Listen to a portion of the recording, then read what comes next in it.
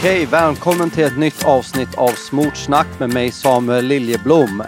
Som vanligt så kan du stödja oss genom att kolla informationen till podcasten och där finns det Swish och Bankgiro om du vill vara och stödja. Annars så kan du också stödja oss genom att dela den här podcasten med någon på Facebook eller Instagram eller sociala medier. Gå gärna in och gilla oss där på Heavenbound Ministries för då får du all info om vad vi hittar på för något roligt. Både när poddar släpps och när resor sker och när andra saker händer. Det har varit en väldigt spännande månad, spännande höst. Jag har rest väldigt mycket, predikat på olika platser och varit mycket ute längs vägarna och det händer även mycket på hemmaplan, vilket är roligt. Men idag så körde jag in i ett soligt Stockholm och ska hälsa på min gamla vän Kim Sjögren här som har en kyrka här i Stockholm som heter One Heart Church. Jag kände att jag ville snacka lite med honom. Så nu är vi på kontoret här för One Heart Church i Stockholm. Kim, ursäkta. Hur är läget med dig? Det är fantastiskt. Härligt. Det är superkul att se dig och tack för att jag får vara med här idag. Ja. Det känns så nära för mig och bara få träffa dig efter, jag vet inte när vi såg sist liksom. Nej, när var det vi såg sist? Alltså så här, man har ju hörts lite fram och tillbaks och av och på, men jag kommer inte ens ihåg när vi träffades senast. Vi hängde ju ibland på LO, man såg varandra där ibland när man gick bibelskola och sen så hängde vi i Finland en gång också. Vilket var roligt. När jag var ungdomspastor på den tiden. Ja. Jag hade till och med glömt bort det nästan. Men det var i Helsingfors, det var sjukt kul. Du var guide för oss. Yep. Det var jätteroligt. Så kul att du, Kim Sjögren, är här och du och din fru Maria har en församling som heter One Heart Church här i Stockholm. Yes. Och nu är vi på ert kontor här. Exakt. Och det är lite trångt sa du här. Jag älskar att möta pastorer i det här stadiet utav kyrkbygga, att liksom duschen används som förråd. Man så här. Ja, nej men exakt. Alltså vi hade en annan lokal tidigare som var större och nu fick vi flytta hit. Och det skulle egentligen bara vara tillfälligt, men nu har vi varit här i 3 år. Men under den tiden så har det ju varit det har ju varit samlingslokal, det har varit arbetsplats för mig och för min fru och för de andra som har varit här. Och sen har det också varit en tv-studio med tanke på hela förra året där vi fick bara ändra om allting. Just det. Vi spelade in gudstjänster här faktiskt, sen det härifrån. Okej. Så det har varit mycket som har hänt här i den här lokalen. Men nu känner jag lite så här, men nu vill jag börja rydda upp här, så att säga. Jag förstår, men det är ju riktigt härligt att ändå ha möjlighet att kunna ha ett utrymme här, ha lite studio. Alltså det är ju fantastiskt ändå att tekniken var så pass bra under pandemiåret att man kunde spela in och sända ut till sin församling. Vi ska komma tillbaka till det lite senare tänkte jag, men jag ville bara höra lite om dig först. Vart är du född och uppvuxen? Man hör kanske på min dialekt att jag är inte född och uppvuxen i Stockholm, utan jag är född och uppvuxen på andra sidan viken, precis utanför Helsingfors i Esbo. Det är där som jag som sagt född och uppvuxen och jag är finlandssvensk. Vilket betyder att svenska är mitt modersmål och finska mitt andra språk så att säga. Men det är där jag är född och uppvuxen, det är därifrån som jag kommer ifrån. Just det. Hur var det att växa upp i Finland? Var det annorlunda än att bo i Sverige på något sätt? Alltså, jag vet inte. Jag kan inte riktigt... Du var ju inte uppvuxen i Sverige, men du har ju bott här som vuxen ganska länge nu. Exakt. Alltså, jag menar, då när jag flyttade hit för att gå bibelskola, vi kan prata om det sen också. Men under den tiden så märkte jag bara så att oj, det är ju... Alltså, jag köper ju ändå fastarsbröd och valjosmjölk och så vidare. Och sen får jag ändå prata mitt modersmål här då. Men alltså, klart det är liksom kulturskillnad, absolut. Kan du nämna någonting som är annorlunda på svensken än finnen? Jag tror att i Finland är man lite mer rak på sak och man är inte rädd för att säga sina åsikter och så vidare. Är man det i Sverige tycker du? Det beror på vem man pratar med. Men skulle du säga att majoriteten av människor är lite rädda att säga sin åsikt ändå? Absolut, ja. Det tycker jag. Hur har det varit att anpassa sig till det? Eller har du anpassat dig till det? Ja, alltså det är mycket jag har fått lära mig. Mycket jag har fått lära mig med att liksom bo här och allt annat. Men jag har alltid varit liksom exposed till svensk kultur. Just speciellt med tanke på att jag har det svenska språket. Så då har jag kollat hur mycket som helst på. Liksom läst svensk liksom media. Jag har kollat på, liksom, på svensk tv och så vidare. Så det har inte kommit som en chock för mig på något sätt. Men det är mycket jag har fått lära mig under de här åren jag har bott här nu. Ja. För hur skulle du säga att man ser på Sverige i Finland liksom? Alltså det är ju absolut en sån här storebror, lillebror syndrom liksom. Precis som Sverige och Norge också. Och i Finland så, det är ju ofta så här, det som händer i Sverige händer i Finland 10 år senare liksom. Ja, det finns absolut en spänning där och så vidare. Men det har du, Samuel, liksom koll på också. Jo, men verkligen. Jag sitter och flinar här medan du pratar. Det är därför... Och sen är det så kul för att i Sverige så bryr man sig knappt om Finland. Liksom. Jag vet. Det är bara så att i Finland kan man skriva hur mycket som helst om vad som händer i Sverige. Men i Sverige så skriver man inte så mycket om Finland då. Jag vet, men det är väl lite för att man också i Sverige är van med att vara ledare i Skandinavien. Ja, alltså man är van med att de andra följer ens väg. Sen så känns det någonstans som att både Danmark, Finland och Norge till exempel, om man kollar på skolsystemet och sådana här saker, har lyckats bättre än Sverige på senaste tiden och använt typ Sverige som lite av ett varnande exempel i det och andra saker. Och jag pratade med några norrmän som var här för någon sommar sedan som jag hängde med lite. Eller om det var gången jag var och besökte Norge. Ja, en av gångerna i alla fall, så pratade med några norrmän. Och de bara sa så här rakt i ansiktet på en, bara, nej, vi vill ju liksom inte end up där ni är i Sverige liksom. Nej, och det är typ så man pratar om oss. Att, jag vet inte om du har sett den här memen när en person typ kommer på sista plats och ändå står och firar på prispallen som att den vann liksom. Just lite den känner jag ibland att vi i Sverige börjar kliva in i Skandinavien, att vi tappar mer och mer självinsikt i hur andra länder börjar betrakta oss. Just det. Att vi tror typ att vi är, alltså att alla andra vill bli som oss i världen i allmänhet och i Skandinavien i synnerhet. Men det är inte så på samma sätt längre, utan de goda sakerna som Sverige kanske har företrätt innan gör vi inte nödvändigtvis längre. Och man ser även att den negativa delen i Sverige börjar nu verkligen talas om i andra länder. Ja, just det. Och sådär. Just. Så det är på två sätt det där. Det finns ett mindervärldskomplex i den finska folksjälen. Absolut. Och sen finns det också ett förakt emot storebror Sverige. Ja. Och samtidigt en kärlek till Sverige. Ja. Det är väldigt komplext det där. Ja, alltså, om du frågar en finsk person så är det liksom olika svar, olika dagar. Ja, känns det lite som. Absolut, så är det. Så är det ju. Och hur skulle du säga att Finland är att bo i liksom? Är det roligare eller är det tråkigare? Eller, alltså, hur är kulturen i Finland? För jag upplever det nästan som att när jag var där på somrarna så det är inte så rolig så här humor och sånt där. Utan det är lite så här torr humor, väldigt så här melankolisk musik. Så här. Det har typ gått från att vara så här melankolisk musik till att typ bli så här svart rock liksom. Är inte lite så ändå? Du har nog rätt i allt som du säger, tror jag. Alltså, men för mig liksom, som finlandssvensk, så jag har ju liksom varit så lite mitt emellan faktiskt. Just det. Alltså, jag är ju finländare och jag hejar ju på Finland i ishockey. Det är extremt viktigt för mig. Det är jag fortfarande också, jag måste erkänna. Exakt, du har fått det från, liksom, från föräldrarna. Min pappa halvskämt om att jag inte fick komma hem annars om jag inte gjorde det. Exakt.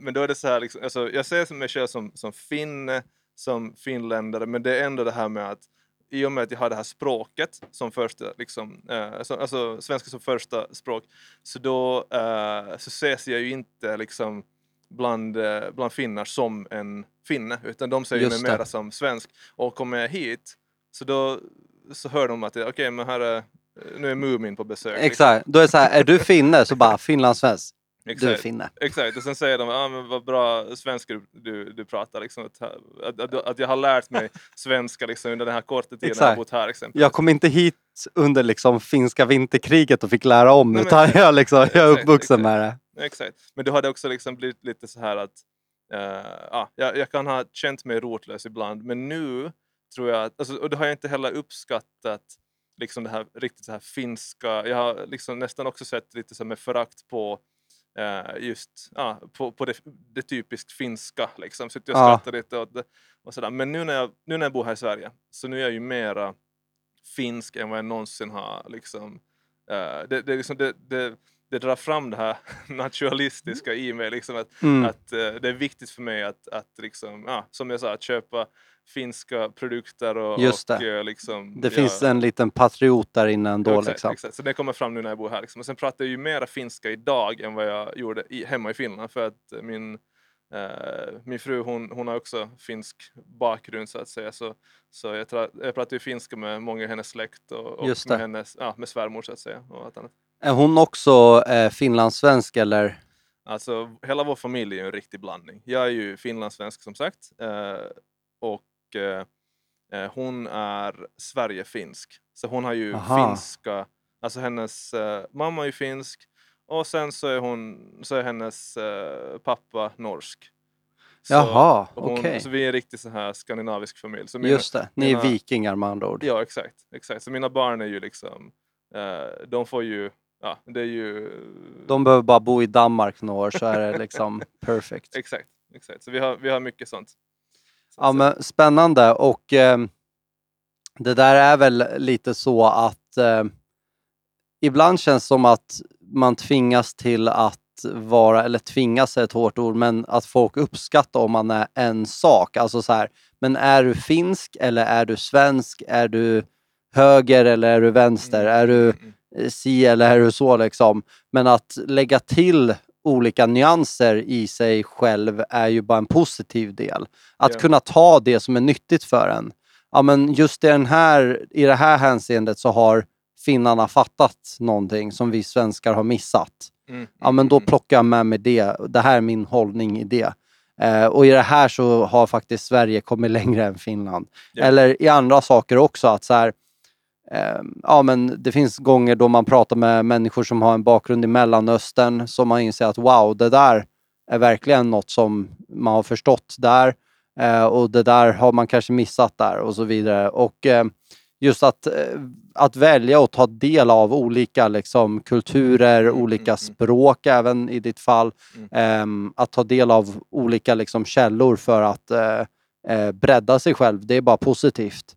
Alltså kultur är ju kul. Ja, verkligen. Det är jätteroligt.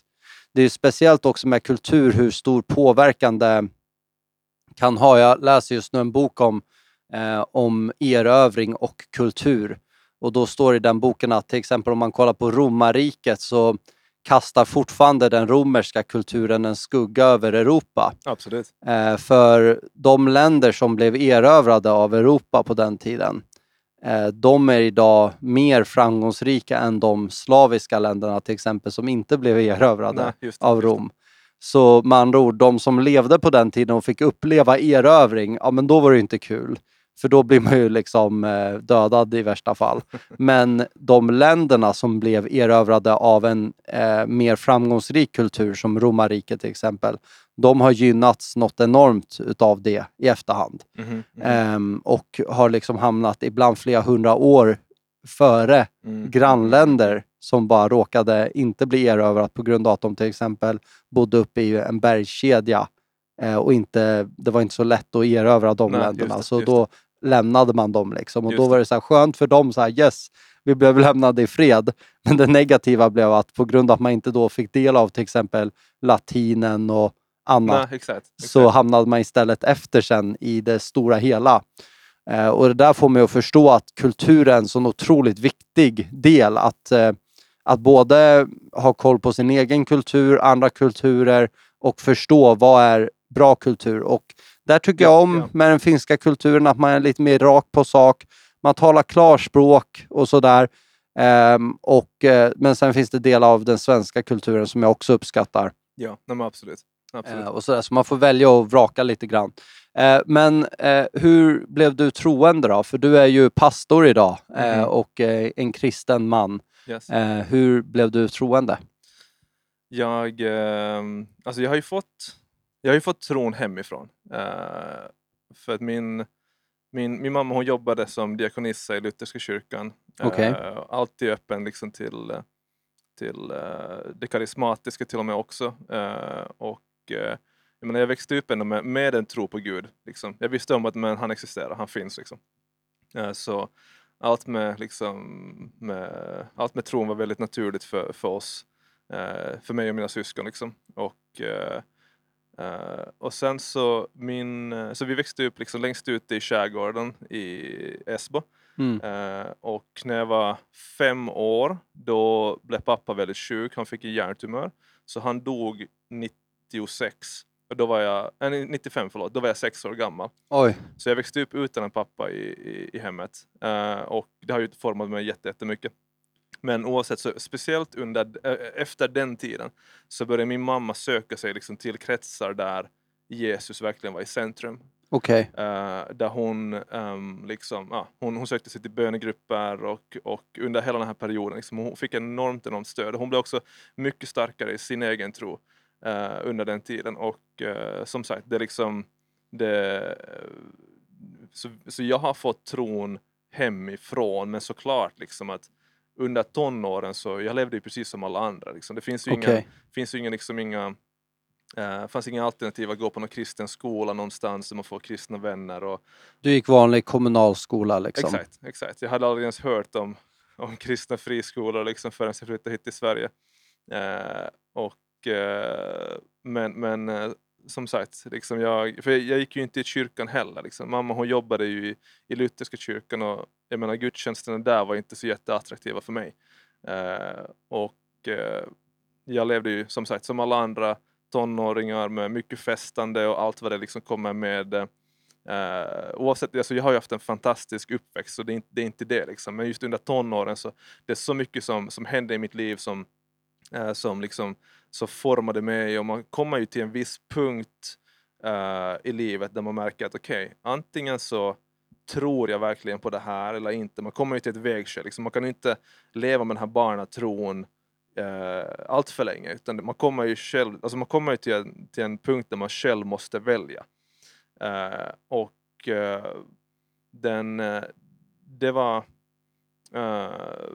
var när jag var kanske, vad skulle jag ha varit, 19 var jag nog, 19 år gammal. Så då hade jag haft ett extremt svårt år. Det var jättemycket som hände runt omkring mig. Det var alltså ganska mycket så här vanliga tonårsproblem och så vidare. Men sen var det var speciellt en händelse där en som var väldigt nära mig som försökte ta livet av sig. Och som jag var då liksom den som fick ringa ambulans och liksom hela den biten så att säga. Och det var bara så och liksom hela den här tiden efteråt var väldigt så här. Det var ett tufft år. Men den händelsen och under hela det året så märkte jag bara så att okej, jag behöver Gud i mitt liv. Jag kan inte bara ha Gud uppe på hyllan någonstans eller i baksätet liksom, utan han måste verkligen få ta ratten och styra mitt liv helt enkelt. Som jag sa, jag gick ju inte i kyrkan, så jag hade inga liksom kristna kompisar, men jag hade en kristen vän som var några år äldre än mig. Och honom lärde jag känna liksom via metodistkyrkans barnläger, där han blev som en storbror för mig. Och jag hörde av mig till honom och frågade om jag kunde träffa honom. Och jag brukar träffa honom kanske en gång per år eller något. Vi brukar bara snacka och connecta och sådär. Men han frågade mig en fråga som fick som förändrade mitt liv. Den frågan var att Kim hade funderat på att gå bibelskola. Då var jag 19 år gammal, aldrig ens hört om vad en bibelskola är. Liksom. Men ju mer han berättade om det, så desto mer så kände jag bara på insidan, men det här är exakt det som jag behöver i mitt liv just nu. Och han studerade i Uppsala på teologiska universitetet där. Och han förklarade liksom att men vi har ett rum ledigt i vårt hus. om du ansöker nu så tror jag att du kanske skulle kunna komma in och så vidare. Det tog inte alls liksom lång tid för mig att fylla i den här ansökan ansökte, kom in på bibelskolan och jag flyttade till Uppsala då, september 2010 blir det här ju. Och jag minns bara liksom det här, alltså jag hade ju länge sett mig som frälst ändå, liksom, så jag har alltid haft den här tron, men det var någonting som hände under det här året, under de här 1,5 åren liksom, som alltså bara få vistas i den här miljön, att få liksom plockas från det här liksom från allt mitt gamla liv i Finland, i Helsingfors, och flyttas till den här bubblan som en bibelskola verkligen kan vara. Det var så extremt hälsosamt för mig att bara få liksom, okej, nu tar jag en paus från allt det där gamla och nu får jag bara vistas i Guds närvaro. Jag får liksom bli matad med undervisning. Det är alltså lovsång och en fantastisk gemenskap runt omkring mig. Och jag fick verkligen bara liksom bygga en relation med Jesus Kristus på ett personligt plan. Att det blev inte längre att min mamma eller någon annan släkting som är troende, utan det fick verkligen bli liksom en personlig relation för mig. Och så det är egentligen min resa om hur jag kom till Jesus, hur han plockade upp mig på den platsen som jag var på i mitt liv då. Och alltså det var totalt revolutionerande för mig att bara få, som jag berättade liksom. Det låter ju helt fantastiskt och ha en sån liksom förvandling i sitt liv när man är 19-20 år där, att verkligen efter speciellt att ha haft ett år då du hade många frågor och så här, att få lite struktur och lite liksom en trygg plats att växa på. Ja. Men då var det alltså, du gick bibelskola där. Kan du berätta lite konkreta exempel på vad som kunde hända liksom, som skapar den här tryggheten? Jag tror att det var just mest den här liksom, att få plockas bort från det gamla och få liksom bara vistas med få kristna kompisar, och jag får verktyg för att kunna bygga min relation med Gud själv, och jag börjar förstå liksom vad Bibeln spelar för roll i mitt liv. Börjar liksom komma in i med liksom hela livet, alltså det kristna livet med Gud. Jag minns bara liksom att hur de där första dagarna på bibelskolan, hur mycket jag grät. Det var verkligen liksom wow. Men du som finsk, du gråter väl ändå inte? Nej, exakt. Så det var liksom hela ungdomens tårar som absolut lossnade. Och sen dess har jag gråtit mycket också, glädjetårar. Och det var som någonting bara hade liksom så unlocked. Liksom. Var det alltså hemma på ditt rum när du kom hem, eller var det alltså i det öppna på typ en gudstjänst som du... Överallt. Överallt. Alltså, så här, jag öppnade på en gudstjänst hemma. Jag minns också bara typ så här, just när vi hade samlats med de som bodde i huset, och vi hade en typisk svensk tacokväll. Just det. Och sen så bara bad vi välsigna det här året och tacka Gud för maten. Alltså bara en 30 sekunders bön. Och jag minns bara hur liksom tårar bara så strömmar ner för mina kinder. För att ni bad för maten alltså? Alltså vi tackar Gud för maten och bara för året som ligger framför. Liksom. Och jag visste att wow, att Gud har så mycket för mig. Ja, fantastiskt. Mitt liv är inte slut här, utan här får någonting liksom nytt ta plats. Liksom. Otroligt. Du bara det finns ju tillfällen i ens liv, det kan låta så otroligt klyschigt och larvigt, men där man bara upplever att jag är planterad på en bra plats just nu. Exakt. Jag kommer växa så otroligt mycket liksom. Jag bara vet att det ligger något enormt framför mig, och man bara vet att så här, det här kommer bli bra. Exakt. Och jag kan tänka mig att efter en sån lite så här tuff tid i ungdomen kanske, så måste det vara som himmel att få uppleva det när man är 19-årig grabb. Absolut. Liksom. Absolut. Men och liksom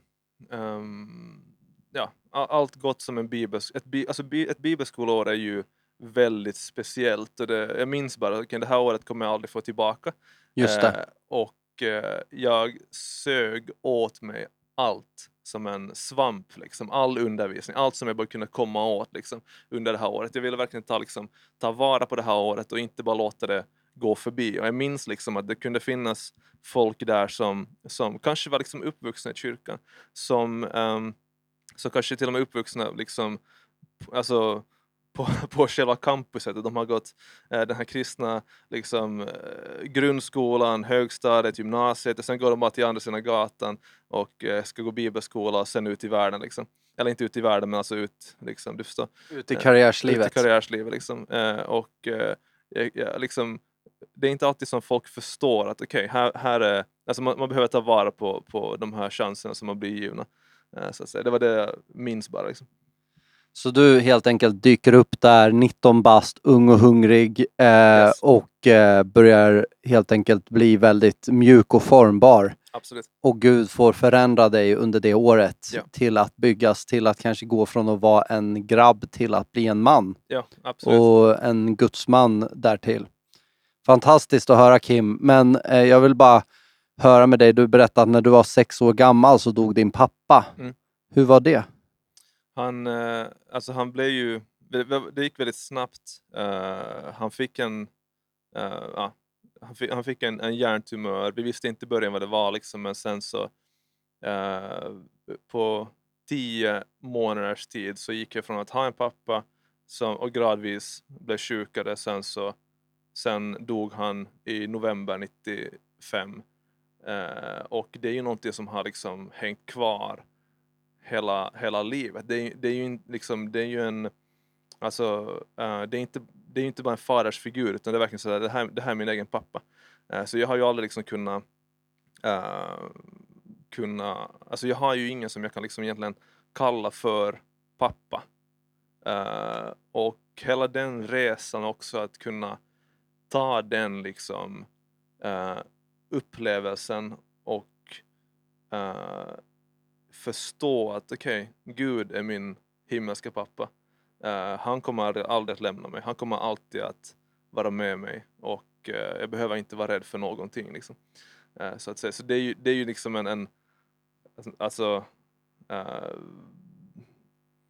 det har format mig väldigt, väldigt mycket. Har du några äldre syskon? Jag har en storbror och en lillasyster. Hur gammal är din storebror? Han är 2 år äldre än mig. Så han var typ 8 år då? Han var, precis, ja. Han hade börjat skolan redan liksom. Exakt, han var 8 år. Men har du någon minnen från din pappa om du var 6 år när han gick bort? Jag minns honom, och vi har till och med liksom något lite sån här videomaterial som jag kan sitta och kolla på liksom, och bara minnas liksom. Hurdan var han? Han var en god pappa. Jag minns honom som väldigt mjuk. Alltså det är så, jag tror att det är också så här nu i efterhand som vi så här lyfter upp honom på en pedestal, att han var verkligen den bästa pappan som man kan tänka sig liksom. Det är mitt minne av honom liksom. Faktiskt så. Jag förstår det. Vad hette han? Han hette Lars. Lars. Ja, Lasse. Och snickare, farfar också snickare, och de byggde båtar, byggde broar, byggde allt så att säga. Han var extremt skicklig i hans hantverk, så jag har bara fantastiska minnen från när jag var liten så att säga, just kring honom, men det var inte många år som jag fick han, så när jag kommer till himlen en dag så den första personen jag vill träffa, jag kommer att säga: Jesus, du får vänta lite, jag vill säga hej till min pappa först. Jag förstår det. Ja, vad viktigt det är med pappor, och hur har det varit för dig när du nu har blivit pappa? För du är ju pappa. Hur många barn har du? Jag har 2 barn idag. Som är hur gamla? Hanna är 4 år, och så har vi Joel som snart ska fylla 1 år. Hur har det varit? Har det kommit tillbaks till det mycket sen du blev pappa? Att du har börjat tänka på papparollen och sådana här saker. Har du någon som du kan gå och be om tips hos? Du nämner vår himmelske far självklart. Men utöver det, har du någon som du kan liksom gå till och finna råd och tips hur du ska vara en bra pappa idag liksom? Jag har ju valt att verkligen liksom så här ha folk runt omkring mig, liksom fadersfigurer som bara personligen för mig också kan vara ett stöd för mig liksom. Just det. Så att säga. Men hela liksom den här att ha den här papparollen liksom för mina barn, det är väldigt speciellt för mig. För jag kan verkligen liksom få vara den pappan som jag inte själv hade liksom. Just det. Så jag tar den rollen väldigt seriöst och det är med stor glädje som jag liksom får liksom lära mina barn en massa grejer liksom. Alltså Joel, han är väldigt liten fortfarande. Han har precis lärt sig att stå liksom. Men just med min dotter Hanna liksom, så det är så kul att kunna svara på hennes frågor när hon har liksom, men pappa, hur funkar det här och det här och det här och det här liksom. Och det är enorm glädje att kunna få ge vidare det som jag kanske inte själv hade liksom. Jag förstår det verkligen, och det där är någonting som kan bli liksom, när man väl kliver in i, jag vet inte om det var så för dig, men någonstans så, jag kommer fortfarande ihåg när jag insåg att jag skulle bli pappa. Just det. När det blev verkligt för mig. I mitt fall var det att jag var på väg att bestiga Kebnekaise. För jag och min vän gjorde en resa och skulle göra det när Johanna var gravid under sommaren. För det var kanske en månad eller något sånt kvar så att hon skulle föda, och hon var nere hos sina föräldrar på stugan och så. Och det bara kom över mig så tydligt och klart. Jag bara insåg jag ska få en dotter. Yes. Sen den dagen har det verkligen aldrig lämnat den. Att så här, man hör liksom hela ens uppväxt så här. Jag vet inte om det har varit samma för dig, men när jag har hört folk prata om barn så har jag lite stängt av. Just det. Jag har varit lite så här, okej, vad häftigt, jättesött och gulligt, du vet så här. Ja. Men jag har ändå så här stängt av, för jag har inte känt att det där har tilltalat mig på det sättet. Men när det blir personligt för en själv, så är ju det här med pappalivet verkligen det absolut häftigaste man kan vara med om. Absolut. Och typ så här, alltså kraften och energin jag känner av att vara farsa. Ja. Jag känner att jag orkar säkert 5 gånger mer än vad jag orkade innan jag blev pappa. Det är verkligen så. Jag upplever så här, man har typ så här en helt annan motor. Absolut. Än innan. Det är något som sker då.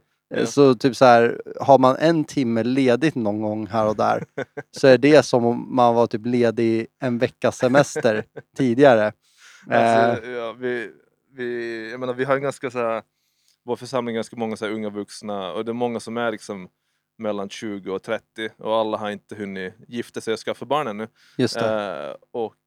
Jag ser ju bara liksom på typ så här sättet hur de kanske lever sina liv, och jag tänker bara så att oj, vilken frihet den här personen har, eller borde liksom njuta av nu. Men det är ju alltså, det är så, livet är alltid grönare på andra sidan, tror man. Precis, men just också det där att så här, att någonstans ge sig till det. Ja. Alltså till det här pappalivet och föräldralivet och familjelivet, att man bara verkligen så här, jag har inte tid för massa sådana där saker. Och det är okej, det är mer än okej. Jag mår bra av det liksom. Ja, men att, det är en säsong också. Och exakt, och just det där, om man kommer tillbaka till det där upplevelsen av att känna sig planterad. Att så har det varit för mig sen jag blev förälder, att jag känner verkligen att jag är på rätt plats i livet. Inte för att jag inte kände det innan, men på ett helt, alltså det läggs till lager på det. Absolut, av att uppleva så otroligt mycket syfte och mening med vardagen liksom. Och så där, jag pratade i telefon när jag körde ner här till Stockholm idag med en vän till mig, och vi pratade lite om det. Jag har börjat läsa en del böcker om barn och sådär, och hur det funkar för barn med inlärning i skolan och sådana här saker. Det är häftigt, tycker jag. Verkligen jättehäftigt. Och vad för typ vad för metoder som är lyckade och inte lyckade att använda sig utav när det kommer till det. Typ så här, säg till exempel när jag gick i skolan, så gick jag en jättebra skola ute i Täby, norra Stockholm. Och där gick det otroligt mycket så här välbärgade barn helt enkelt. Och sen så, jag och min familj kommer från arbetarklass. Och då var det vid ett tillfälle, jag tror det var när jag gick 2:an eller 3:an har jag för mig, som det kom in en ny lärare på skolan och tog bort matteboken. Alltså rakt av sa att nu ska vi inte ha matteboken längre, och som hade en tanke att om barn ska lära sig, då ska de vilja lära sig. Så de ska själva söka sig till lärandet. Det låter jättesvårt. Ja, men det är jättekonstigt, du vet. Och då hade vi alltså en jättebra skola ute i Täby. Och det som hände var att de som hade akademiska föräldrar, de förstod ju vad som hände. Så de såg ju det här och tog sina barn ur skolan. Många utav dem. Eller de som hade kvar dem fyllde i det som man nu missade i skolan till exempel. Medan mina föräldrar och till exempel min morsa som förstod att nej, men det är inte bra att ta bort matteboken. Hon försökte ju säga det, men då kunde ju bara lärarna akademiskt finta bort henne där liksom i samtal och få henne att så här, nej men jag antar att det här är rätt då, för jag förstår att det är fel, men jag kan inte argumentera för det, till exempel varför det är fel, och när man tar upp alla dessa liksom argument för att det skulle vara så bra att köra på den här metoden. Men det jag inser då att typ sådana saker har i efterhand gjort det jättesvårt för mig med matte till exempel i skolan. Jag har alltid haft jättesvårt med just matte. Det kanske jag hade haft ändå, men jag har verkligen haft det svårt med matte, för att jag kommer ihåg att i efterhand så var det konstaterat att jag missade i stort sett 1 års utveckling i matematik. Och det var liksom jättekonstigt med det där. Men i alla fall, det jag har insett då i efterhand där när jag läser de här böckerna om barns utbildning och sånt här, det är att det här är något som är återkommande. Att massa så här nya metoder för inlärning och såna här saker presenteras i våra skolsystem. Både här och i Nordamerika och i olika västländska länder. Och sen så märker man av att de som inte tar in sådana system utan kör på gamla hedliga liksom inlärningsmetoder och så vidare, ofta är de som lyckas bättre än de här nya, ursäkta uttrycket, men flummiga metoderna många gånger. Och det där är en sån sak som jag inser då, att om man nu vet om sådana saker, då kan man vara med och påverka ens barns framtid och hur väl det kommer lyckas.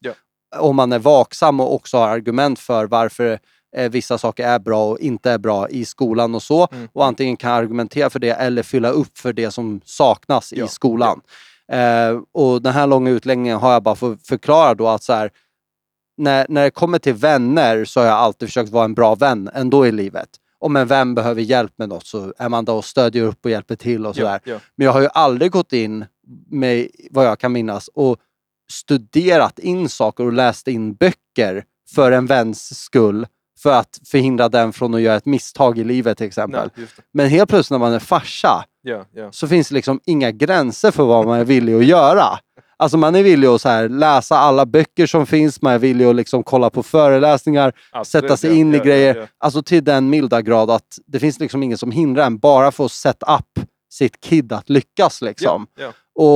Och det är därför jag beskriver som en helt annan motor. Alltså det är verkligen, man blir så förändrad i livet som förälder. Och den kärleken man har till sitt barn är verkligen livsförvandlande. Ja, verkligen. Alltså vi satt och pratade med någon som precis skulle bli föräldrar liksom. Det här typ i våras innan de fick sitt barn liksom.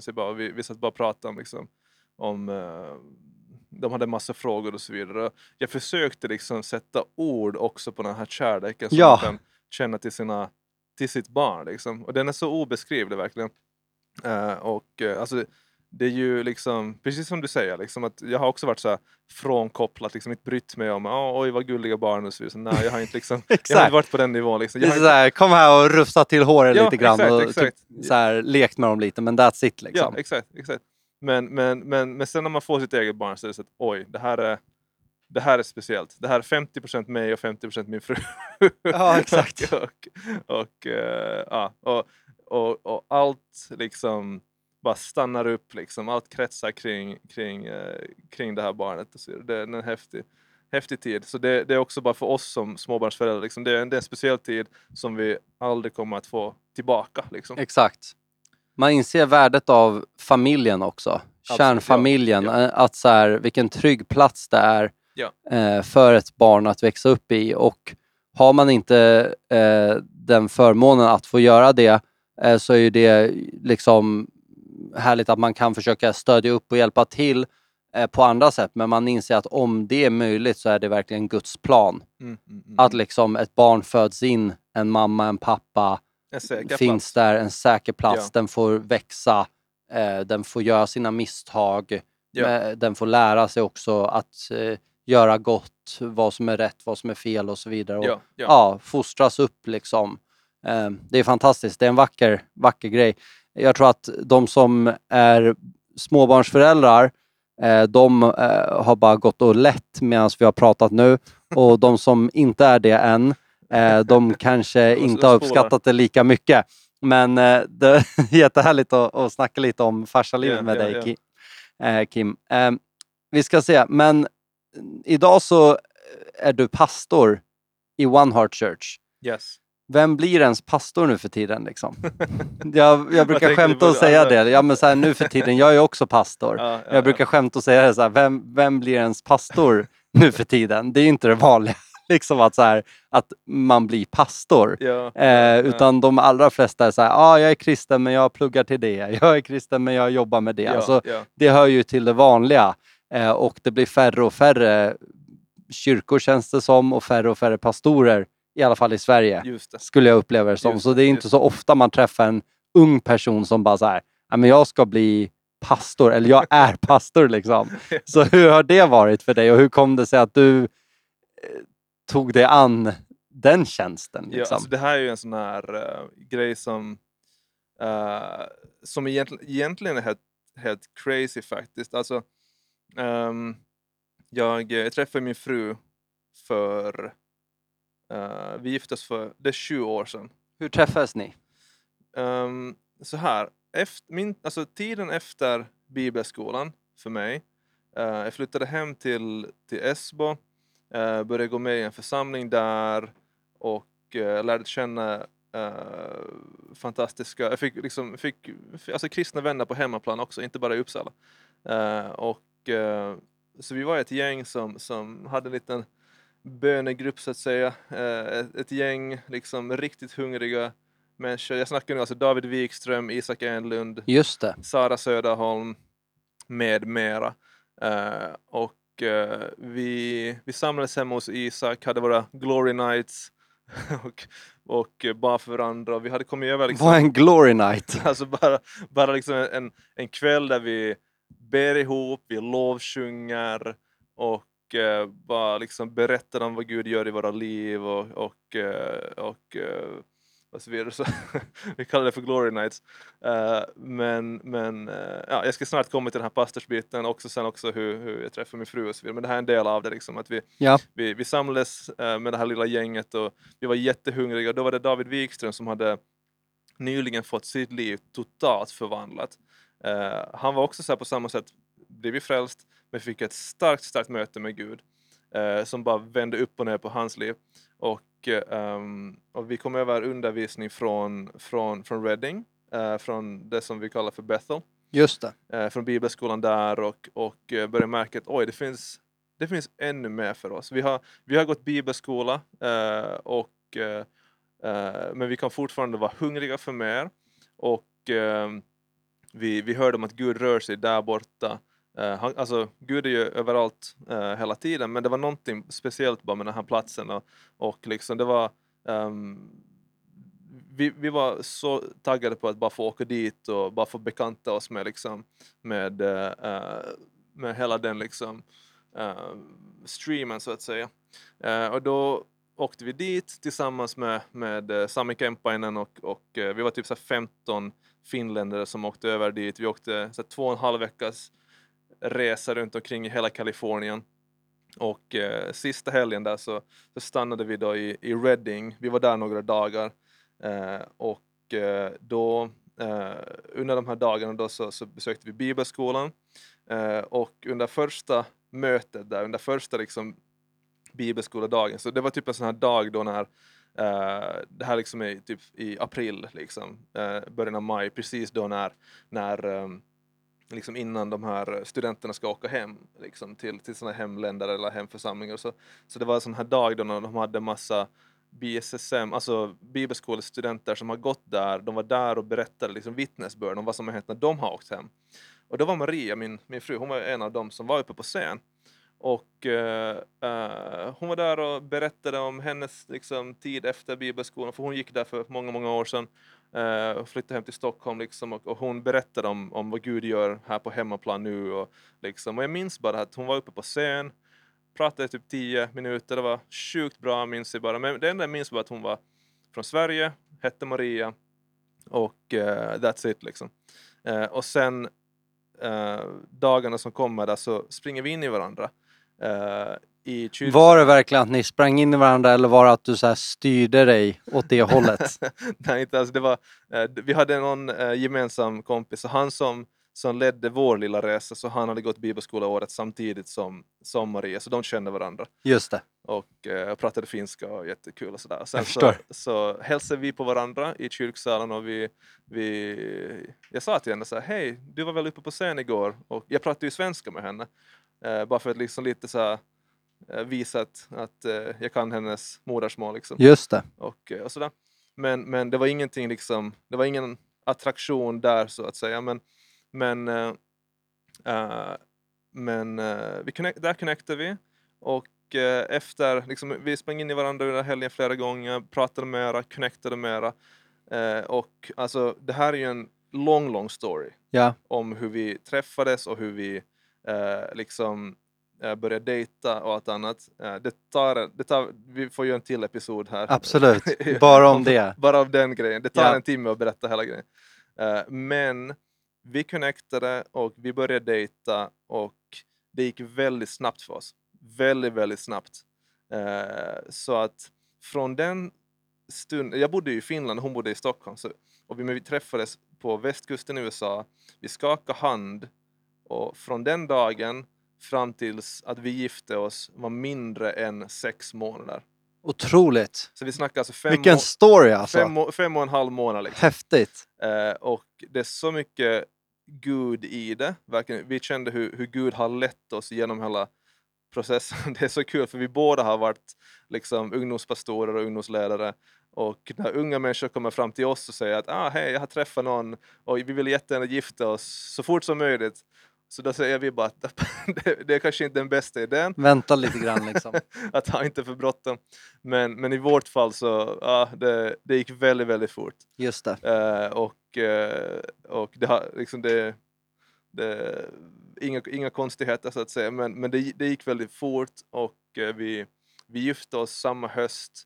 Och under den tiden så hade hon redan liksom börjat den här längtan att plantera en församling. Okej. För som sagt, hon hade ju gått Bethel, fått sin träning där redan. Exakt. Och sådär. Och var liksom inne på den linjen. Ja, exakt. Hon var ju första svensken som åkte dit. Jaha. Som gick bibelskolan. Men anyway, så hon har haft den här längtan att starta församling. Och då under den tiden så dejtade vi och den hösten också så vi dels gifte vi oss men också då så började vi samlas med ett gäng liksom att hej, det är nog, vi ska starta församling, vi bad ihop och vi kände bara att go i det här. Här i Stockholm då eller? I Stockholm, ja. Alltså, så du pendlade över till Sverige eller hade du flyttat hit vid det här laget? Nej, jag flyttade i samband med att vi gifte oss. Så att det var nästan så att folk väntade typ liksom väntade på att vi skulle komma hem från honeymoon så vi verkligen kan börja träffas på söndagar. Liksom, jag förstår. Så att säga. Men då sågs ni bara på kaféer och i hemmen och så här eller? Ja, exakt. Och hur många år sedan är det här bara för kontext? Det är 20 år sedan det här. Det här är 2014. Ja, just det. Men där någonstans insåg jag också att okej, men det här är nog det som Gud vill just nu. Inte bara att jag ska gifta mig, det är inte det liksom, men mer det här längtan att starta någonting nytt och gå tillsammans, jag och min fru, in i det här nya som Gud har för oss och stiga in i liksom att leda en församling, plantera liksom en församling från scratch Och vi har ett fantastiskt gäng runt omkring oss som är med och stöttar och så vidare. Men jag och Maria, vi är ju alltså då står som församlingsföreståndare, som pastorer för kyrkan. Och för mig, bara tillbaka till din fråga som du ställde här för en kvart sedan. så för mig som pastor och allt annat, så det är ju någonting som det var liksom, alltså I didn't see it coming, men det är ju fullständigt i harmoni med mitt hjärta. Och det är det här sättet hur Gud kan leda oss just genom frid. Och det är oftast just i backspegeln som man ser hur Gud har lett och att han har varit med hela vägen. Och det är någonting jättehäftigt. Och det är liksom, ja, så det är där som vi står idag. Spännande alltså. Och One Heart Church befinner sig här i Stockholm. Och jag skulle beskriva er som liksom lovsångsfolk och techfolk som typ gillar kaffe. Det är det som är bilden av One Heart Church, och älskar Jesus och Guds närvaron och har det här karismatiska uttrycket. Men det är typ den. Det känns som att så fort man träffar någon från One Heart Church så är de programmerare. Det kanske är fördomar bara, men det är ingen dålig fördom. Ja, alltså jag är ju själv också utbildad datanom. Ja, men du ser. Finland, liksom. Det är ju som att jag har gått någon IT-gymnasium motsvarande grej. Ja, så fördomen stämde ändå. Exakt, så jag har ju gått kurser i programmering och lärt mig alla möjliga olika Det är därför du kan leda dem. Exakt. Exakt. Det var som när Mose liksom gick sin utbildning i Faraos tempel eller i Faraos hov. Så har du gått techutbildning för att kunna leda en Stockholmskyrka. Exakt. Hur är det att vara en kyrka mitt i Stockholm idag, 2021 liksom? Alltså, det är ju, alltså vi är mitt inne i Smeten på Birger Jarlsgatan 66. Och vi såg oss aldrig riktigt egentligen så, men vi ska vara en citykyrka, alltså cityförsamling liksom. Vi ska samlas i centrum, vi ska nå ut därifrån och så vidare. Det var aldrig på tapeten, utan det bara råkade sig att vi fick loss en lokal där inne liksom. Vi älskar Jesus och vi vill samlas, vi vill lovsjunga och tacka honom för det som han har gjort, skapa en plattform för hans närvaro att komma, det är liksom den här, vi brukar ju prata om så här intimitet med Gud, alltså den här liksom att leva i det här att okej, Gud är nära, han är för mig, han är nära mig, och alltså bara leva i hans närvaro, hela den här biten, och där kommer även tillbedjan med, där kommer även lovsång med, och det är någonting som vi liksom verkligen som vi trycker på liksom i vår församling, och som vi liksom när vi samlas till gudstjänst, så det är någonting som är så viktigt, någonting som är så centralt för oss, verkligen vi får bara plats för att tillbe. Och det finns så mycket man skulle kunna säga kring det liksom, men det är någonting som är högt uppe på vår agenda verkligen. Och du berättade också om att din mamma hade ändå var öppen för ett karismatiskt uttryck, för mig att du nämnde. När jag var liten. När du var liten liksom. Alltså hur kunde det se ut? Jag fick ju så här, min mamma betalade så här 20 euro för mig att komma med på ett Benny Hinn-möte på isstadion liksom, när jag var liten. Så. Men det hände bara fåtal gånger som jag var med på de grejerna. Men it marked me, verkligen. Så är det därför du tror att det har att göra med varför du nu hade lättare att gå in i det här med Bethel och allt det här? Alltså inte gå in i det här med Bethel, men du åkte dit, ni blev inspirerade, en dröm föddes fram, ni tog del av liksom den väckelsevåg, om man så vill, som kommer därifrån ändå. Många av er som grundade församlingen och har väldigt mycket inspiration därifrån, känns det som ändå. Ja, absolut. Alltså, vi är ju ett väldigt blandat gäng hos oss.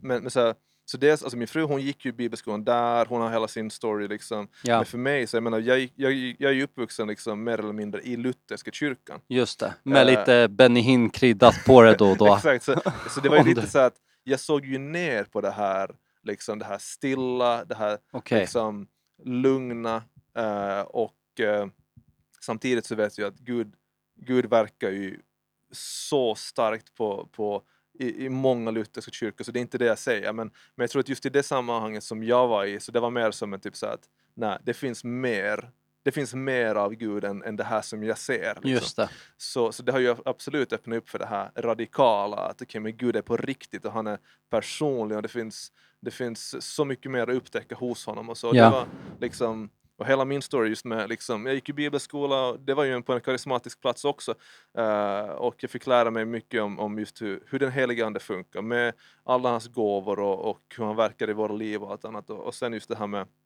med Bethel, så vi såg Gud röra sig på ett speciellt sätt liksom, hos oss, och sen liksom bara en längtan att få åka just dit Just av alla det. ställen. Liksom. För det är ju en otrolig församling på det sättet att bara deras lovsångsband når ju alltså hundratusentals människor, om inte miljontals människor. Ja. Så de har ju ett enormt inflytande i frikyrkan. Ja.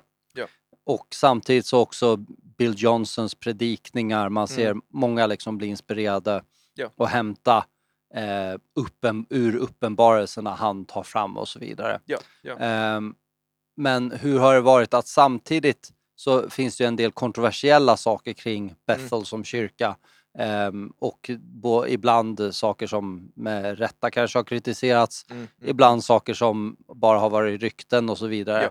Har det funnits en jobbig känsla också i och med att det i vissa ögon finns ett stigma kring Bethel? Eller har det bara varit så här, ja men jag struntar i det liksom, vi bara kör för vi vet vad vi har sett liksom. Eller, Alltså, har ni reflekterat kring det någonting eller? Absolut. Alltså vi är ju jättestolta över var vi är som församling och var vi står. När det kommer, alltså det karismatiska kan väldigt många säga, alltså det kan sticka i ögonen på väldigt många. Och det är ju ingenting som är speciellt bara för Bethel liksom, eller det är ju verkligen bara det karismatiska i överlag liksom. Exakt, och där har ju nästan Bethel blivit ibland som ett samlingsord Ja. för det på något vis. Fast att det är inte alltid nödvändigtvis är de som har gjort någonting. Eller Exakt. Det är ju inte de som, liksom, som börjar med Anders gåva. Liksom. Ja, exakt. Men absolut så... alltså visst, vi har ju haft hur många diskussioner som helst kring det med olika människor och så vidare. Men för oss har det alltid varit... Alltså, vi är ett gäng glada karismatiker. Och det är ingenting som vi är liksom... vi har... Man behöver inte svära sin trohet till Bethel Church Reading för att få gå med i One Heart Church. Nej. Utan det är liksom med att ni hämtar inspiration därifrån och tar det goda liksom. Ja, absolut. Alltså, jag menar, vi själva åker vi dit på konferenser och vi har ju formats väldigt mycket och inspirerats därifrån liksom. Sen, jag menar, vi har många, alltså vårt gäng, vi har ju folk från trosrörelsen, vi har folk från pingst, vi har folk från liksom ute i Kungsängen, på arken där och folk från liksom Lutherska kyrkan, folk från Vineyard, och såklart också liksom nytt folk som vi har sett att få liksom, som vi har fått be till frälsning med och så vidare. Men verkligen så vi är jätteblandat gäng, det är vi absolut. Men vi tror på det som vi gör, det är inga konstigheter i sig liksom. Men sen så vi har ju absolut fått möta ändå en del kritik för att vi står nära Bethel. Det är nästan som att vi har liksom fått typ så här, vi behöver typ liksom försvara vad som händer i Reading eller så här liksom. Ja, men det är det jag menar, alltså blir inte det lite orättvist på något vis? Alltså bara för att ni hämtar inspiration därifrån så är det inte ni som är beslutsfattare där på plats. Ja, nej, men absolut. Så kan man också säga på det, men samtidigt så tror jag att alltså jag tror på mycket som händer i Reading också. Liksom att jag är inte heller rädd för att vi förknippas med dem där borta. Vi är ju jättestolta bara för kopplingen ditåt. Liksom. Men jag tror att vi var ju med och hostade ett evenemang på Friends Arena 2016. Och inför den helgen, liksom, det var ju en lång liksom, det var ju ett stort evenemang på alltså Awaken Europe, Det var inte den minsta arenan ni valde heller. Det är ju Sveriges största istället. Och det var ju liksom, det var jättestort, jättemycket. Men många av liksom initiativtagarna, det var ju inte bara vi här i liksom lokalt, utan vi hade ju liksom hela det tyska teamet som stod bakom. Liksom. Där finns ju stora kopplingar till Bethel med många liksom av talarna och lovsångarna som kommer därifrån och så vidare. Vi fick ju ta ganska många diskussioner här på hemmaplan i Stockholm kring Bethel, och folk hade en massa frågor kring de olika kontroverser, alltså bara med allt snack om så här grave soaking och liksom såna här andliga manifestationer och det var väldigt mycket sånt som vi fick liksom ändå deala med, men det var alltså samtidigt så Hur liksom, tacklar ni det då? Eller hur kunde ni handskas med de frågorna då, liksom? alltså alltså, jag tror att en viktig grej, man måste ändå ha respekt för alla människors resa med Gud. För jag menar, som jag sa, jag har ett lutherskt arv, och allt som jag brinner med. Jag kom hem från bibelskolan, jag var liksom inspirerad, sprängfylld liksom med Guds ord och allt annat. Jag ville liksom göra det ena och det andra när jag kom hem till lutherska kyrkan där. För då var det till och med så att jag jobbade ju som ungdomsledare på heltid i lutherska kyrkan. Och alltså folk är inte på den platsen som man tror, alltså så här, folk är inte alltid som mig liksom. Ja. Och jag tror att den grejen måste man ändå ha respekt för, att liksom som kristen, alla älskar Jesus. Det är meningen åtminstone. Och det är den utgångspunkten man får ha, även om man pratar med folk som har frågor och förstår kanske inte bättre. Och ibland så kan det bara vara helt ärliga grejer, och ibland så kan det vara liksom negativa erfarenheter. Det var också en sån grej som jag minns att vi fick prata om. Det var någon som hade haft en jättejobbig erfarenhet kring någon karismatisk talare som hade kommit hit till Sverige. Och det hade varit en negativ grej. Då får man bara prata om det och så vidare. Så jätteolika liksom. Så ni fick, på grund av att ni är liksom unga och hungriga och försöker göra någonting starkt här i Stockholm, så fick ni i praktiken stå till svars för massa gamla saker som hade hänt för flera år sedan kanske, som ni inte ens har någonting med att göra. Ja, exakt. Och ni är ju kärleksfulla och mogna och tar det på ett väldigt moget och bra sätt och bemöter liksom frågor och sånt. Och jag tror att i vissa fall som du nämner så är det bara genuina frågor. Men ibland kan jag också uppleva att det kan finnas en risk för att vi blir, som det står om när Jesus talar om gatbarnen eller torgbarnen, barnen som satt på torget och ropade: vi sjöng sorgesånger för er, men ni grät inte. Vi spelade flöjt för er, men ni dansade inte. Att någonstans vad Gud än gör så sitter vi och säger nej, men det där vill vi inte ha. Gud liksom, jag brukar säga det ibland, Gud sände Steve Hill med omvändelse, och då säger folk, är inte lite väl lagiskt. Sen sände han Toronto-väckelsen, och då säger folk, vart är omvändelsen? Att vissa människor kommer man aldrig nå med det här karismatiska uttrycket, utan vissa människor kommer alltid vara stängda för det. Om det inte finns ett problem eller har funnits ett problem, då kommer de hitta på ett problem. Och det är där man bara måste förstå att vissa människor verkar helt enkelt vara öppen för Gud, och vissa verkar inte vara det. Vissa verkar vara öppna till en viss del, men kommer aldrig komma igenom till en annan grad liksom. Om man nu kan tala om det i grader, men jag tror att folk förstår vad jag menar. Och andra kommer liksom ha väldigt, väldigt enkelt för att ta emot det Gud sänder, helt enkelt att när det är dags att gråta sorgesånger, då gråter vi. När det är dags att sjunga och dansa och glädja oss, då gör vi det liksom. Det står ju det i Bibeln att vi ska sörja med de som sörjer, glädja oss med de som glädjer sig. Och någonstans så tror jag att det här kan leda till att det är bra att ha frågor, det är bra att ställa frågor om saker och ting, men i slutet av måste man uppleva, är det här Guds ande? Om det är Guds ande som verkar genom denna rörelse, då är det gott. Och att inte då sitta där i ett hörn och bara liksom isolera sig från det. Ja. För då missar man också den här förnyelsen som är så viktig för en kristen människa. Ja. Att förnyas för att fortsätta gudsvandringen. Ja. Mer än på pappret, utan faktiskt leva ut det också. Ja, men verkligen. Och alltså det är ju i grund och botten så är det ju en religiös ande som bara liksom, som gör att man sitter bak och bara kritiserar och är väldigt fariseisk. Det spelar ingen roll hur fri man liksom upplever sig vara. Alltså det religiösa kan finnas var som helst. Men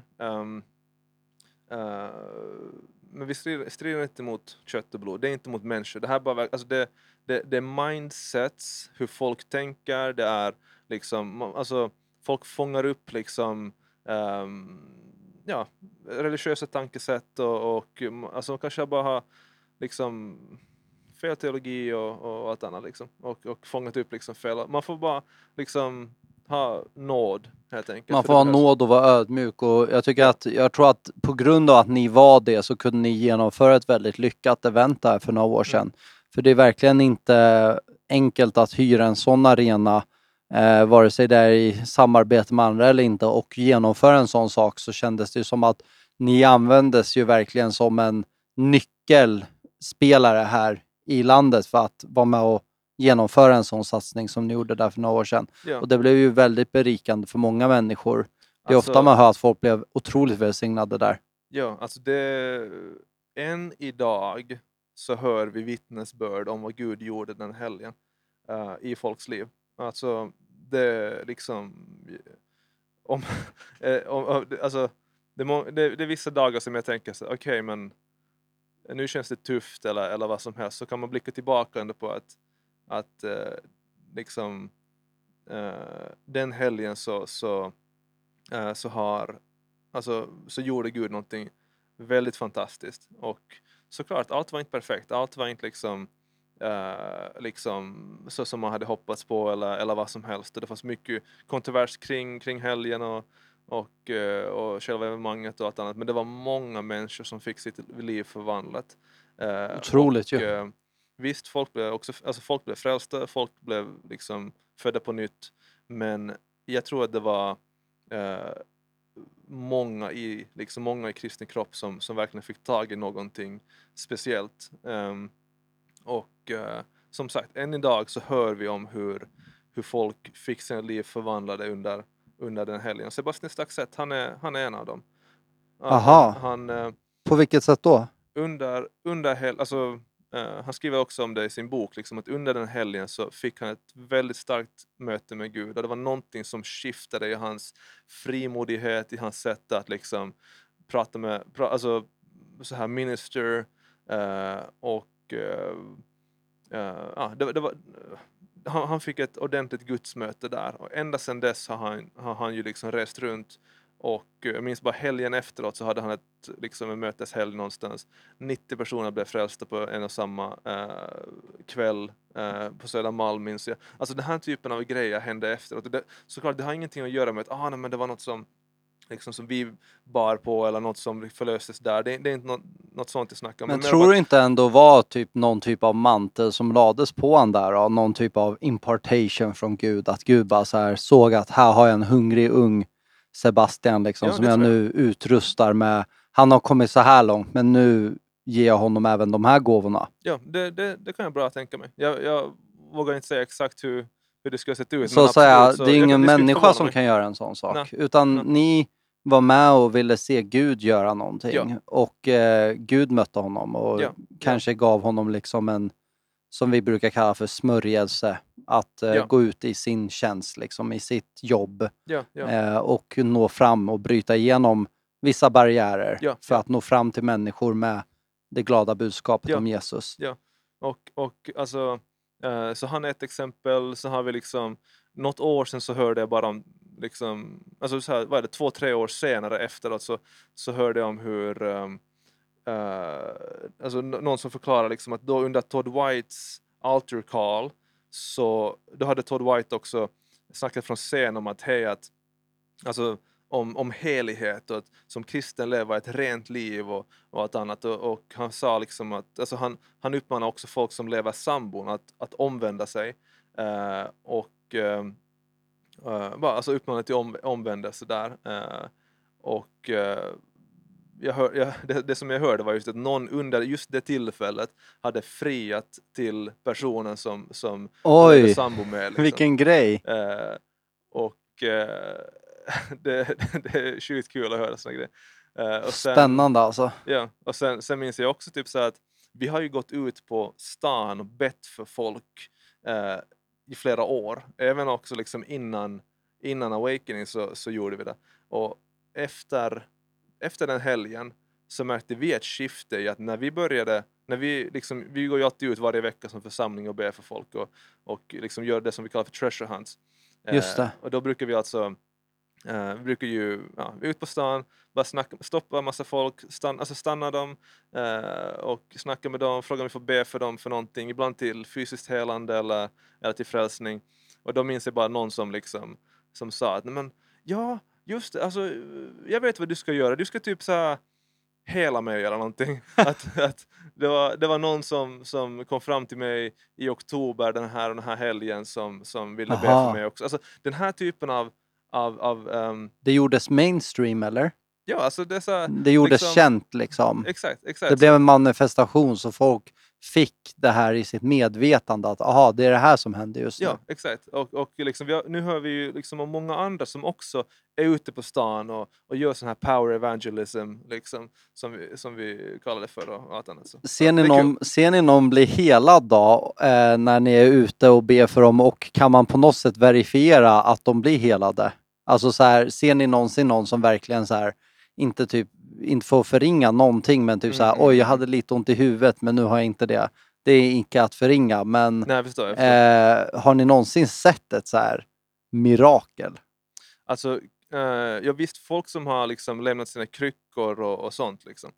Den typen av grejer när vi varit ute på stan. Och sen det största miraklet som vi alltid vet om att vi får be till frälsning med någon. Liksom. Ja. Men så ser vi även Gud göra fysiska helanden. Så alltså en person som inte är kristen har gått med kryckor och sen efter att någon från er kyrka har bett för den så har den lämnat sina kryckor. Ja.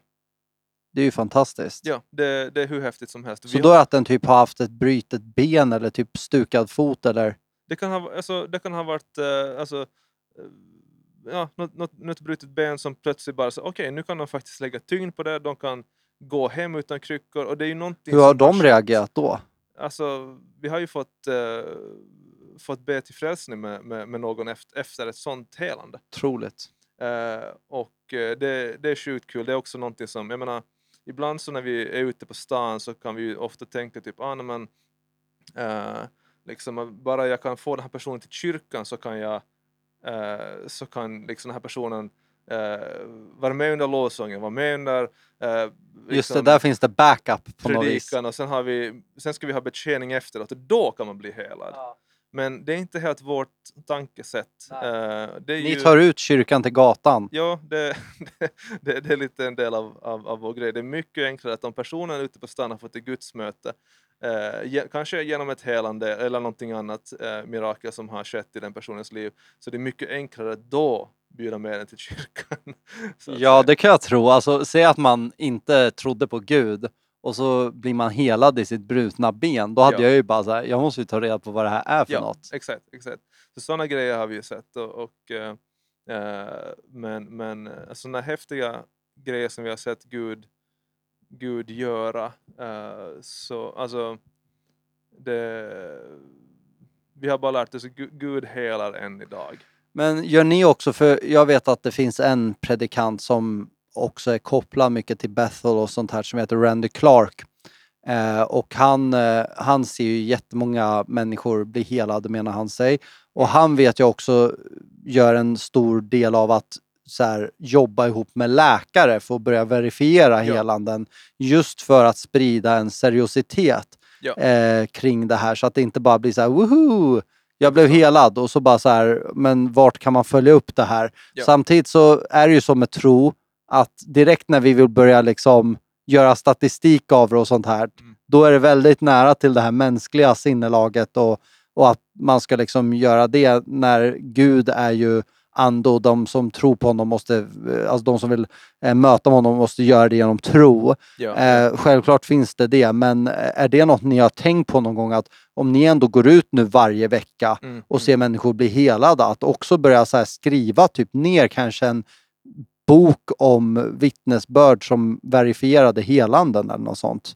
Hade inte det varit jättehäftigt för en vanlig svensk person att läsa, aha, det här hände på Stockholms gator liksom? Ja, absolut. Alltså vi försöker alltid se till att vi liksom har alltså något nedskrivet vittnesbörd Just det. från den typen av händelser. Liksom. Och vi har en hemsida som heter stories.oneheart.church. Jaha, ni har redan det alltså? Ja, och där lägger vi ut vittnesbörd.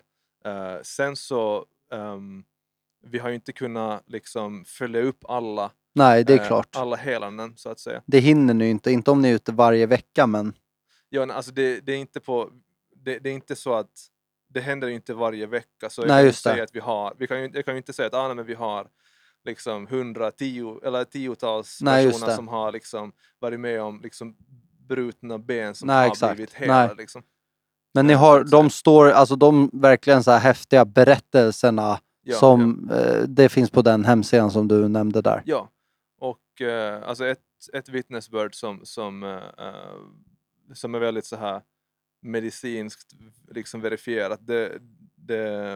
Vi hade en kvinna som heter Yvonne i vår församling som har hon hade ett hål i hjärtat. Wow. Och hon skulle opereras för det här hålet då. Okej. Och det är en längre story också.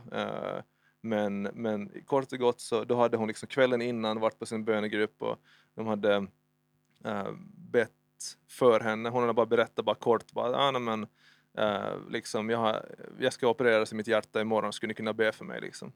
Och de bara en kort bön, 30-60 sekunder kanske. Och hon kände liksom någonting varmt som skedde liksom så här på hennes bröst i hjärtat. Liksom hon förklarade typ som någon skulle ha lagt liksom en varm liksom assiett, alltså en varm tallrik så här på hennes hjärta liksom, som en cirkel så här. Wow. Och det blev varmt och sen så släppte det och det var inte mer än det. Och sen så åker hon hem och lägger sig, sover, vaknar upp nästa morgon, åker till sjukhuset för att opereras. Och de söver ner henne och de liksom börjar ta liksom så här ultraljud eller vad som helst, någon typ av så här röntgen som de ska kunna se liksom. Just det, vad de nu ska göra för ingrepp. Exakt.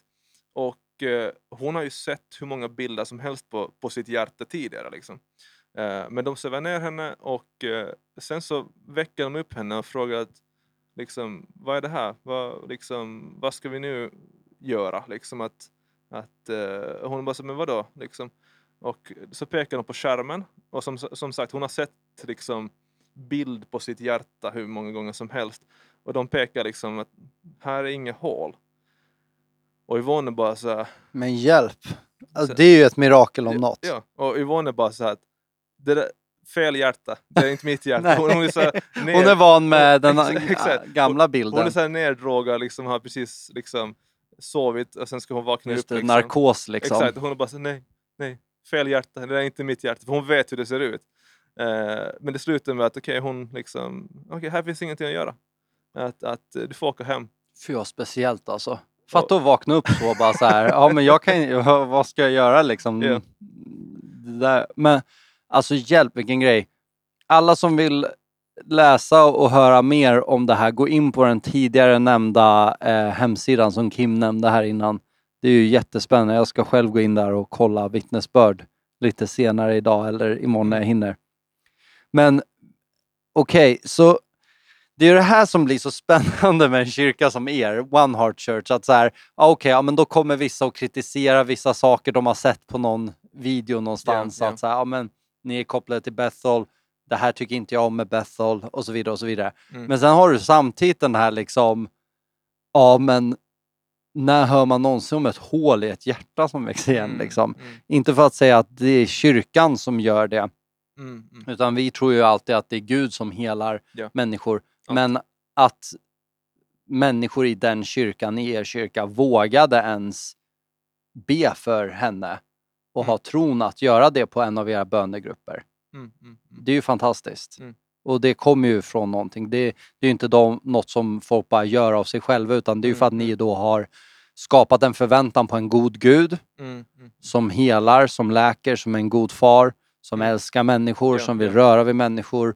Och det är helt underbart att höra att era bönegrupper och era medlemmar bär så god frukt i sitt liv. Och att i det här fallet fick Yvonne sitt liv förvandlats av det.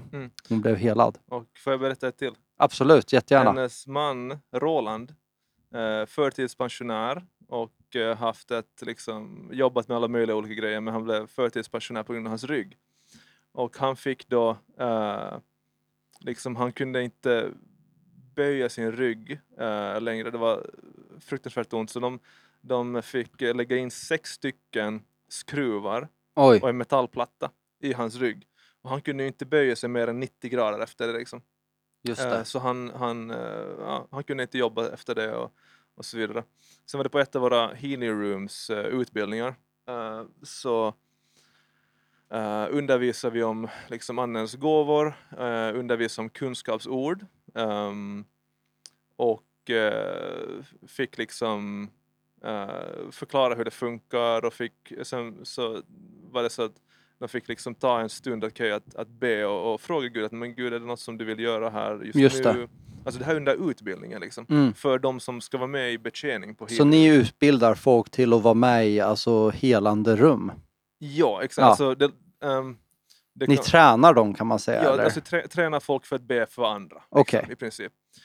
Och under den här utbildningen då, så var det ett kunskapsord som förlöses då från scen. Okej, här finns någon som har metall i ryggen.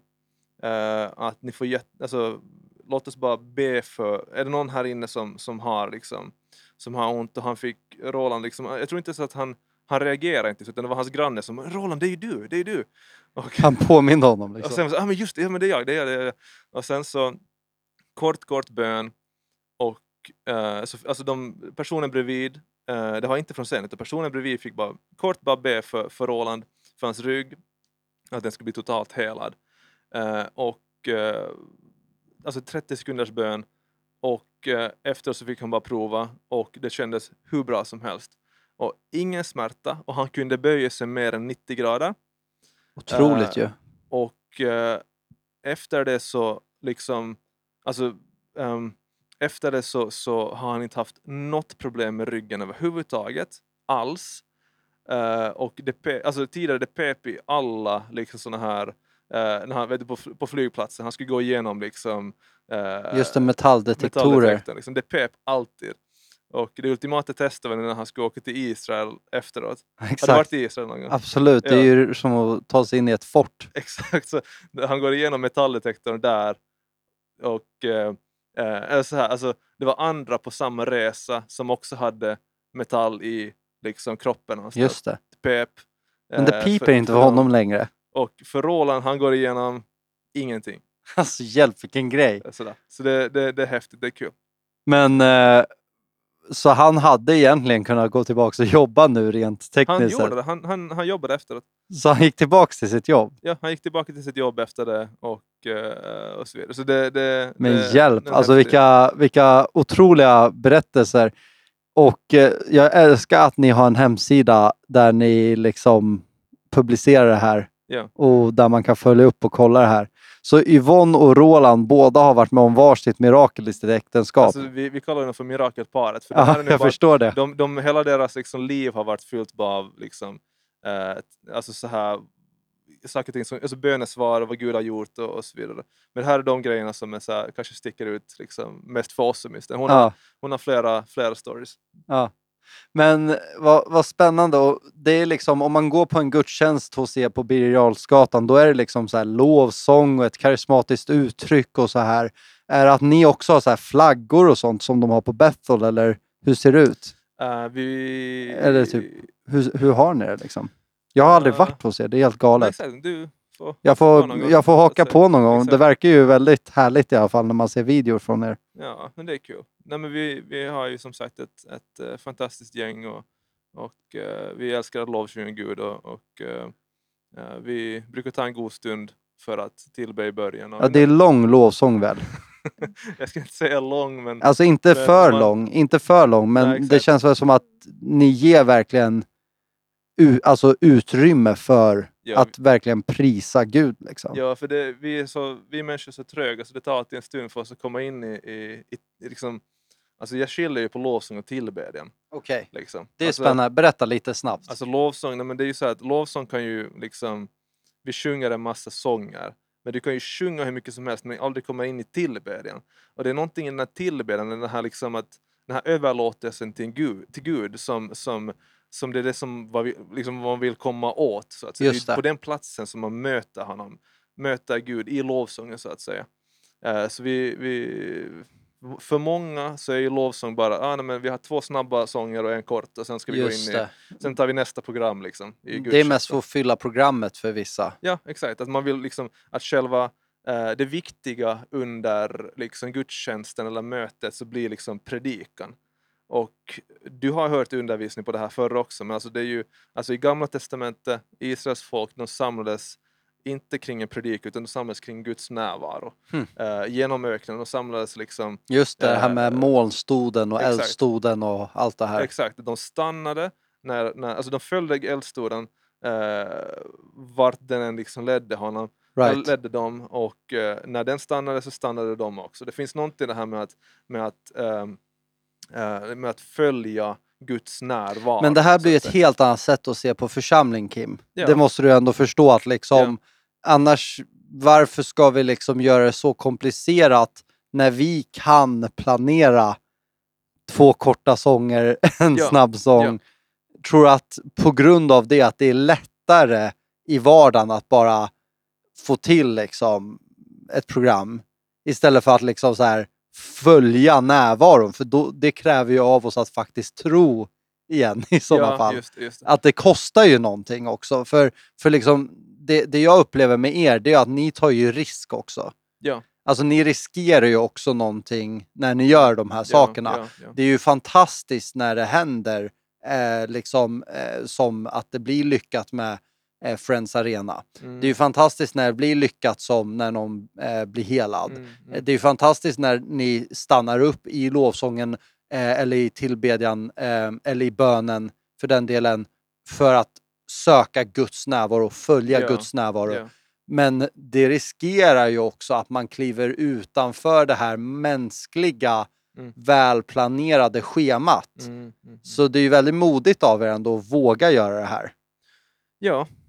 Ni kanske aldrig ens har reflekterat, men om jag ser med utifrån ögon så tycker jag att det är i alla fall min analys av er som församling, att ni verkligen så här, när du säger så här, vi följer Guds närvaro, då är inte det något du säger bara för att du har lärt dig att säga det, utan jag upplever verkligen att det finns ett hjärta där när man pratar med människor från One Heart. Just det. Att det är något ni sannoliken vill göra. Ja. Det är en av våra liksom, det är vårt första liksom core value. Ja. Guds närvaro. Och för det är så enkelt att vi liksom bara gör vår grej och fastnar i det religiösa och liksom inte ger anden utrymme, inte ger liksom Gud utrymme så att säga. Det blir så liksom många gånger som det blir bara torrt och tråkigt efter ett tag. Exakt. Tappar livet i det här liksom. Och som jag sa, det är så enkelt att man tänker okej, nu ska vi ha liksom 2 snabba, sen en långsam så vi kommer in i rätt mode och sen ska vi liksom gå in i en predikan som ska vara så här och den får vara max så här lång tid och sen så är det slut, sen ska vi åka hem liksom. Så att säga. Men det finns någonting med det här med att följa anden och såklart det finns vi pratar ju också om men hur kan vi göra det på ett bra sätt och utvärdera den grejen också, för vi har sett väldigt mycket i svensk kristenhet som är too much. Liksom. Så de erfarenheterna finns också liksom. Men det finns ändå någonting det här med att ta den här risken och inte alltid ha allting perfekt utan försöka liksom sammankoppla och samarbeta med det som Gud gör. Ja. Men tillbaka till din fråga kring flaggor och sånt. Så vi just under vår gudstjänst så jag vet inte, ibland så har vi någon flagga här och där och så vidare, Men vad kommer det ifrån? Är det liksom att man bara rakt av prisar Gud med dem? Ja. Eller varför Ja. använder man flaggor liksom för de som aldrig har varit med om det? Ja, nej, inte vet jag. Alltså det är ju liksom det är ett liksom på samma sätt som med dans liksom. Just det. Så jag menar, att dansa inför Gud är ju också ett koncept liksom.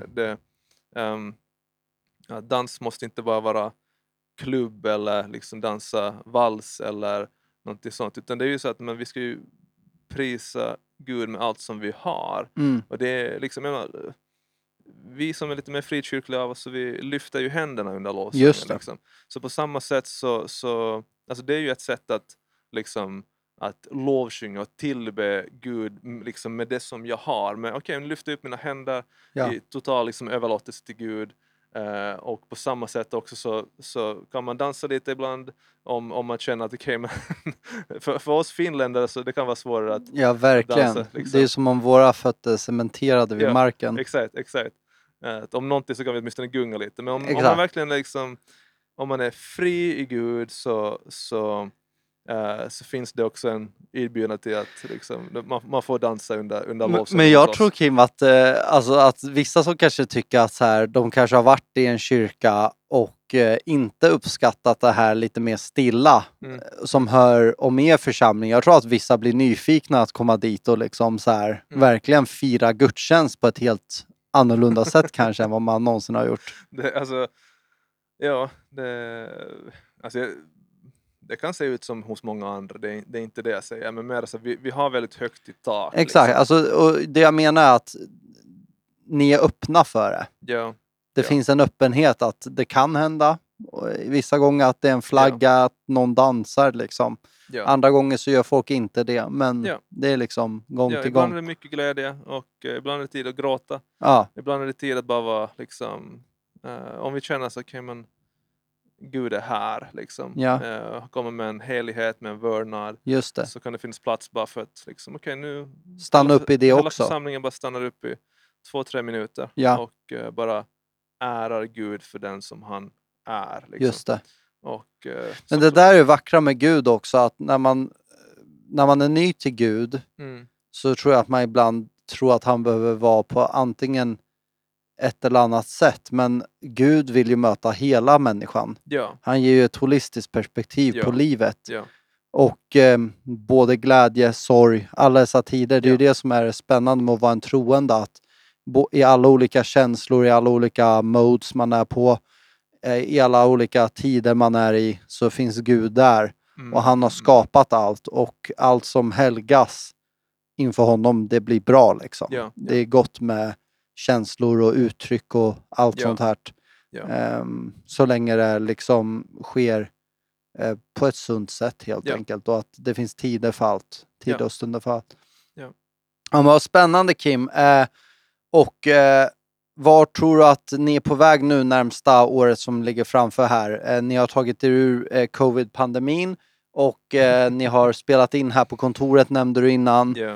Känns det skönt att ni är samlade igen, och vad tror du ligger framför för er? Det känns jättegott.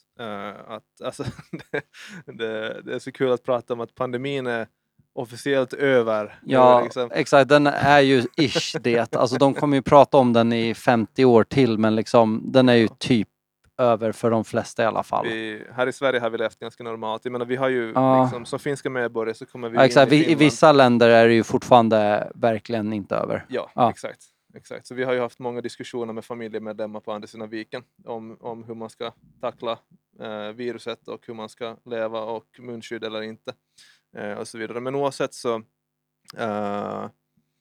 för oss som församling, jag menar, det är ju hur länge har det varit? Liksom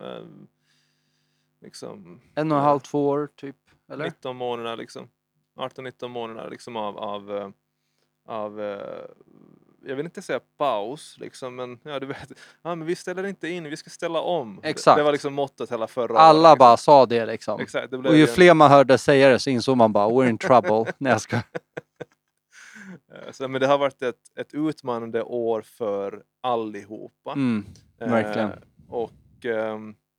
Jag tycker kanske mest synd om små församlingar som inte har lyckats liksom, hålla liksom, kontakten med församlingen och kunna liksom, exempelvis alltså streaming har inte varit liksom, svaret på alla problem under pandemin. Det är inte liksom att sitta fastklistrad inför liksom en skärm när man ska fira gudstjänst som ändå är så gemenskaps liksom, sammankopplat. Så det har inte varit lösning, men jag tror att för många som inte har kunnat streama och som inte har kunnat liksom, göra sin grej på något sätt så har det varit väldigt utmanande. Jag tror att för de kyrkorna har det varit mest svårt, tror jag. För oss så, jag menar, vi har ändå gjort vad vi har kunnat för att kunna hålla kontakten och se till att folk ändå har liksom hjälp med det som de behöver under pandemin och liksom allt med den biten, och också bara att vi har uppmanat liksom alla att hålla kontakten med sin heart group. Vi kallar det liksom grupper för heart groups. Och det är typ som en bönegrupp. Exakt, hemgrupper liksom. Att ändå hålla kontakten och se till att liksom, ta hand om varandra, och vi har försökt finnas där liksom online och jag menar ändå kunna träffas under de små perioder som vi har kunnat träffas, och mycket utomhus och allt annat. Vi har verkligen gjort det som vi har liksom kunnat för att kunna inte bara liksom överleva utan verkligen bara liksom survive and thrive. Exakt. Och jag tror att nu när vi har börjat träffas igen nu i höst, så jag menar det är ju stora utmaningar som ligger framför ändå för alla kyrkor. Jag menar vi har ju haft en massa nytt folk, och det går egentligen för de flesta kyrkor, tror jag, att många har liksom sett en massa nya människor som har kommit för att man har nu haft ett smörgåsbord varje söndag klockan 10 eller 11, så har man bara kunnat gå in på Facebook, på YouTube och bara välja vilken församling man vill, vilken predikant man vill lyssna på. Verkligen. Och det har ju skapat att folk har börjat kanske få upp ögonen för andra kyrkor liksom, och speciellt här i Stockholm liksom. Folk rör sig väldigt mycket här också väl, mellan kyrkorna. Exakt. Och speciellt här i Stockholm så är det ju så att liksom man kan bara gå till andra sidan gatan, så finns det en församling som är mer attraktiv eller bättre än den som du har varit med i senaste 6 månaderna liksom. Och sen också just när det är höst, folk flyttar till Stockholm för att börja studera och så vidare, så det har varit jättemycket trafik liksom.